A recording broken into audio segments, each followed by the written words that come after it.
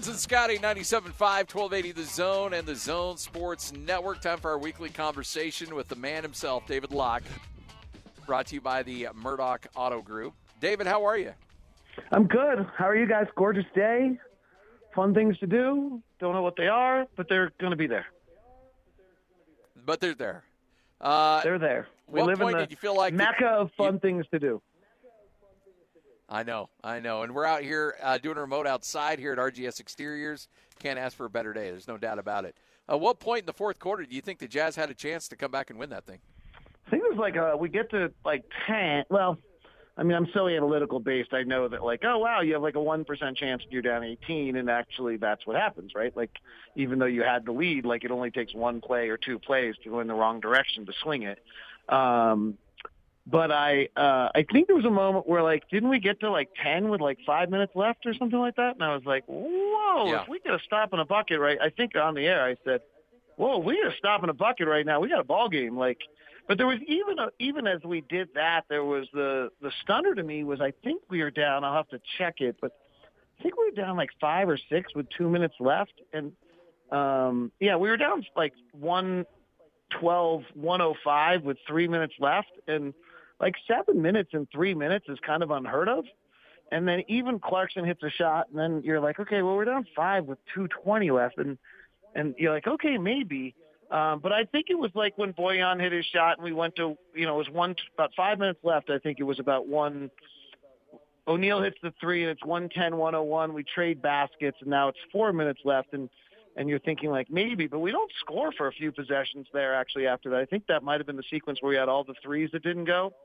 And so it still just felt like, I think I don't know. I'm going to have to go back and look at it, but I think we were down 8 or 9 with 3 minutes left still. So it didn't, I don't know. Maybe not until Jordan Clarkson actually put us ahead there for a second did I actually, oh my gosh, like, holy cow, we're going to pull this thing off or have a chance to. Hey, David, walk us through that final possession. So you got just over 5 seconds left on the clock. You're down by 3. At that point, Golden State's wanting to foul, right? Put them on the line for 2. And Clarkson gets that corner 3 off. Kind of walk us through. Is that how the Jazz wanted that to go down? Obviously, they wanted that shot to fall, but walk us through those final 5 seconds. Yeah, I mean, I think because they have the ability to foul, you have to run a play in which someone's catching the ball and immediately letting it fly. And so, yeah, I think that's the answer. And then I don't know how they did it, but they got Jordan open in one motion, got him shooting. So, I mean, I think they just did it on a pure sprint to the corner. It's actually not an easy shot from the top. We've seen Bojan make that shot against Houston on a similar inbound from the side. But yeah, I think they got what they wanted. I mean, your chances, like your win probability with down 3 with 5 seconds left is probably 3%, maybe 4%. Like you're on the wrong side of the game at that point. Maybe not. Maybe it's higher. I think you're in a pretty low opportunity to win at that point. Yeah, it sounds about right. Jordan Clarkson, it's funny because you watch Twitter as you're going through a game, and I know you're dialed in. The cries to Jordan Clarkson to stop shooting in the first half to, oh, my gosh, Jordan Clarkson's going to win us this game in the fourth quarter. I think the swings of the emotions regarding Jordan Clarkson are pretty amusing to watch because that's who he is, and that's what and you love him for it. I mean, that was the Jordan Clarkson experience, like in its grandest form, and with kind of the essence of what Quinn Snyder has built for him. Right? Quinn has given him this amazing freedom to do whatever, to just play. And Kristen Kenny wrote a story on 0-0, which is did a story on 0-0, which is kind of this music background that he's gotten into. And there's some music term that kind of means to be like in the flow without thinking. And that's why that's his number. And that's what Quinn's created with him, is this just incredible freedom to do whatever he needs to do. And I wouldn't have had the wherewithal as a player to keep shooting or as a coach to let him keep shooting at that point, right? Like, I mean, he really had as bad a first half of basketball as I've ever seen Jordan Clarkson have and I've never seen him be better. So the Jordan Clarkson experience is a unique one, but he went to each side of the pendulum at the furthest level than he's ever gone before last night. Because the first half, I think his usage rate was 50, which is insane, even for someone who, like, shoots a lot. I mean, and then he wasn't good while having a usage rate at 50, which is not great. And then all of a sudden he was the one. Now, you know, I do think we have to understand the circumstances, right? Mike and Don are our number 1 and 2 possession users. They're not on the floor anymore. It's been a long time. Like, we've gotten used to it as fans, but for the players, it's a long time that this has been going on, and they're getting worn out by it because everyone's taking a larger role, and the rightful order of the basketball universe has gotten reformed for them, but it's still not right.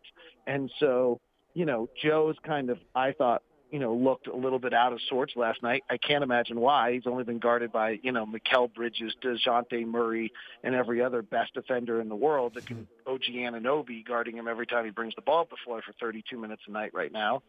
And so Clarkson, I think, probably was feeling that burden a little bit last night, and so then he's off. Though his comment afterwards is interesting, that my looks in the first half were way better than my second. I mean, there were some things he did. They were forcing him. Ron Boone picked it up on the broadcast that they would just not let him get right under any circumstance, which is very playoff-esque, or when you suddenly are the top player on the scouting report, which he's usually not. And then he's also now being guarded by better defenders who can execute their plan, which is new for him. So there's just so many elements to this of where the Jazz are right now, which is that they're battling their beep off very shorthanded for a very long period of time and with a real chance to maintain that number 1 seed, which is pretty incredible. So I was watching this game last night, and at halftime I flipped over for some national analysis, and there were 2 former NBA players that were talking about Steph Curry, and one of them said, this is the best Steph Curry we've seen in his career. You've watched Steph for a lot of years. Is this the best Steph Curry has played? So I believe the Steph Curry 15-16 season is the greatest individual offensive season in the history of the game. I'm pretty comfortable with that. So I can't say this is the best Steph Curry I've ever seen. Okay. But that is not in disrespect to Steph Curry. That's only because I think Steph Curry broke the game in 15-16, like forever. How much of that had to do with what was around him in that season as compared to what's around him now? 15-16 is just really the big difference is Clay and Andre Iguodala, right? It's 15-16 is not Durant yet. I mean, this is not nearly as good a team as, I mean, thank goodness for Andrew Wiggins last night because we need to stay in the game. I mean, this team's not nearly as good as that team. I think, okay, so here are the hints to kind of more directly answer your question. I think Steph is stronger today than he was then. I think his endurance is superior to it was then. I think he's probably, you know, obviously more experienced and has seen everything more. But in 15-16, he took 11 threes a game before, like, anyone figured that out. You know, he was taking 55 to 60% of his shots as threes and he made 45% of them. Like, it's the greatest single shooting season in the history of the game. He also grabbed 5 rebounds and dished out 7 assists that year. And despite Draymond Green's comment last night that sometimes guys who lead the league in steals are not good defenders, he led the league in steals that year. Like, it's maybe the greatest season I've, like, ever seen. He's really, really good right now, though, and he bends the game and transforms the game in a manner that makes it impossible to defend the Warriors. Like, you literally have to defend him in a manner where you're allowed to give up backdoor layups every now and then to other guys, or else if you decide you're not giving up backdoor layups, you can't guard Steph Curry. Like, that's crazy, but that's what he does to you. Well, I mean, yeah, Hans and I were talking about this earlier. Sometimes it's better to take your chances guarding 3 guys guarding 4 than letting Steph getting opportunities. Right, 100%.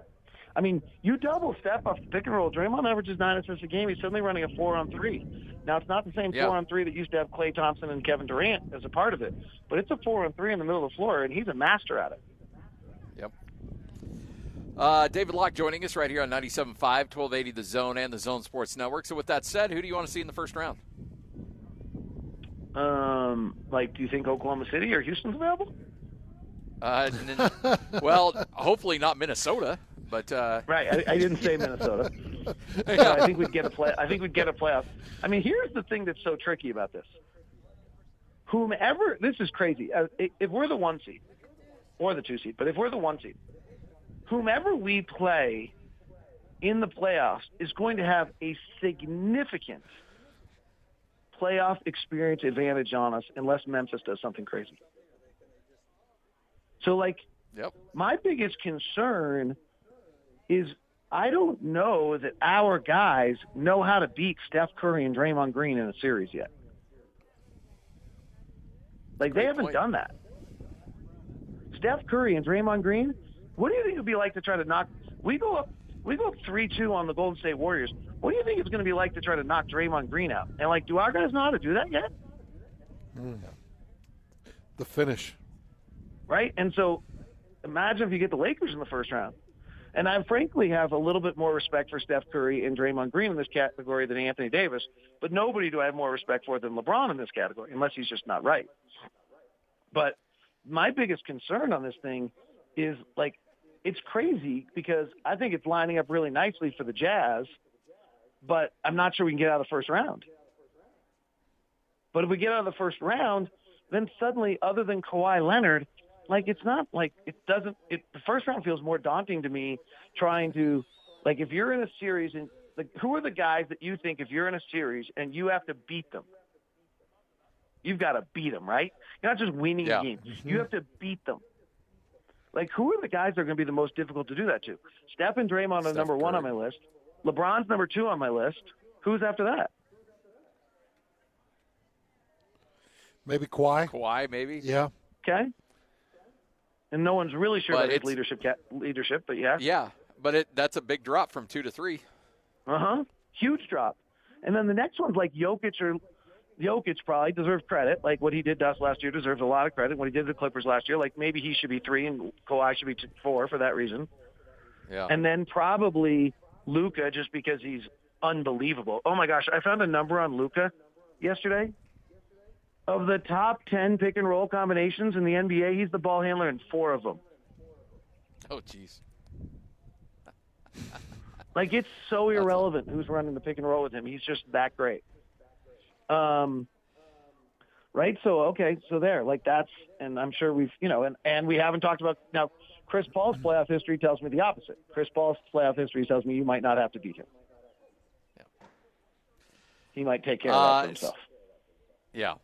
It's just I was on with a buddy of mine over who's in the Denver market, and he's like, we're like, all right, well, and at that point it was looking, you had the Lakers who were at the 6 at that point. They've dropped down, but we were just bemoaning the fact that the Jazz might get the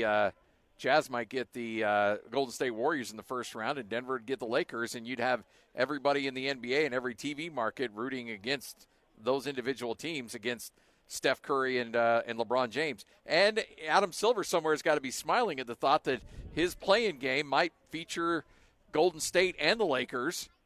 And then those two teams, as your 7 and your 8 with an opportunity to move on. I mean, it's setting up nicely for the NBA overall. All right, I don't know how they're going to do play-in, if they're going to do Eastern Conference TV one night and Western Conference the next, or I would assume they're going to do an Eastern Conference matchup and a Western Conference matchup for TV.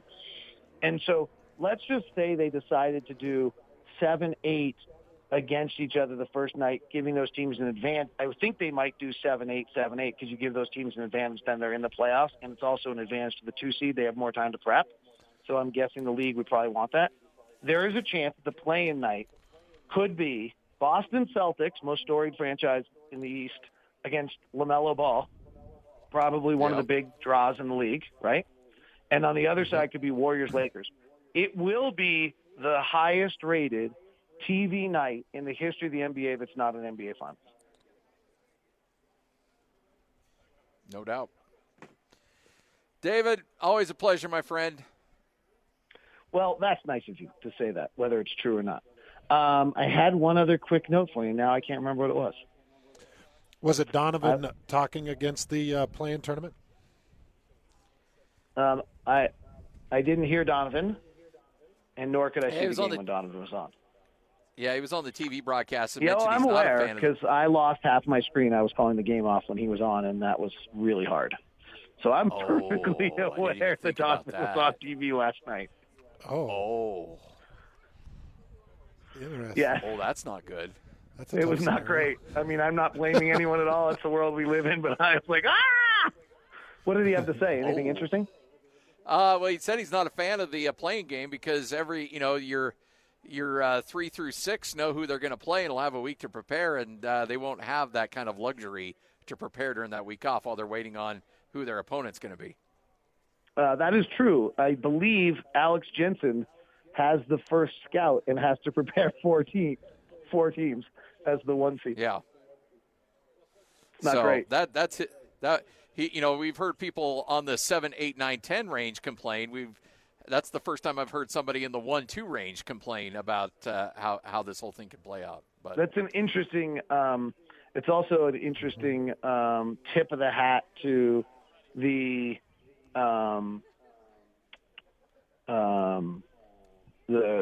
faith Donovan has in his coaching staff to get him ready. All right. Well, David, always a pleasure. We'll talk to you soon. Thanks, David. All right. See you guys.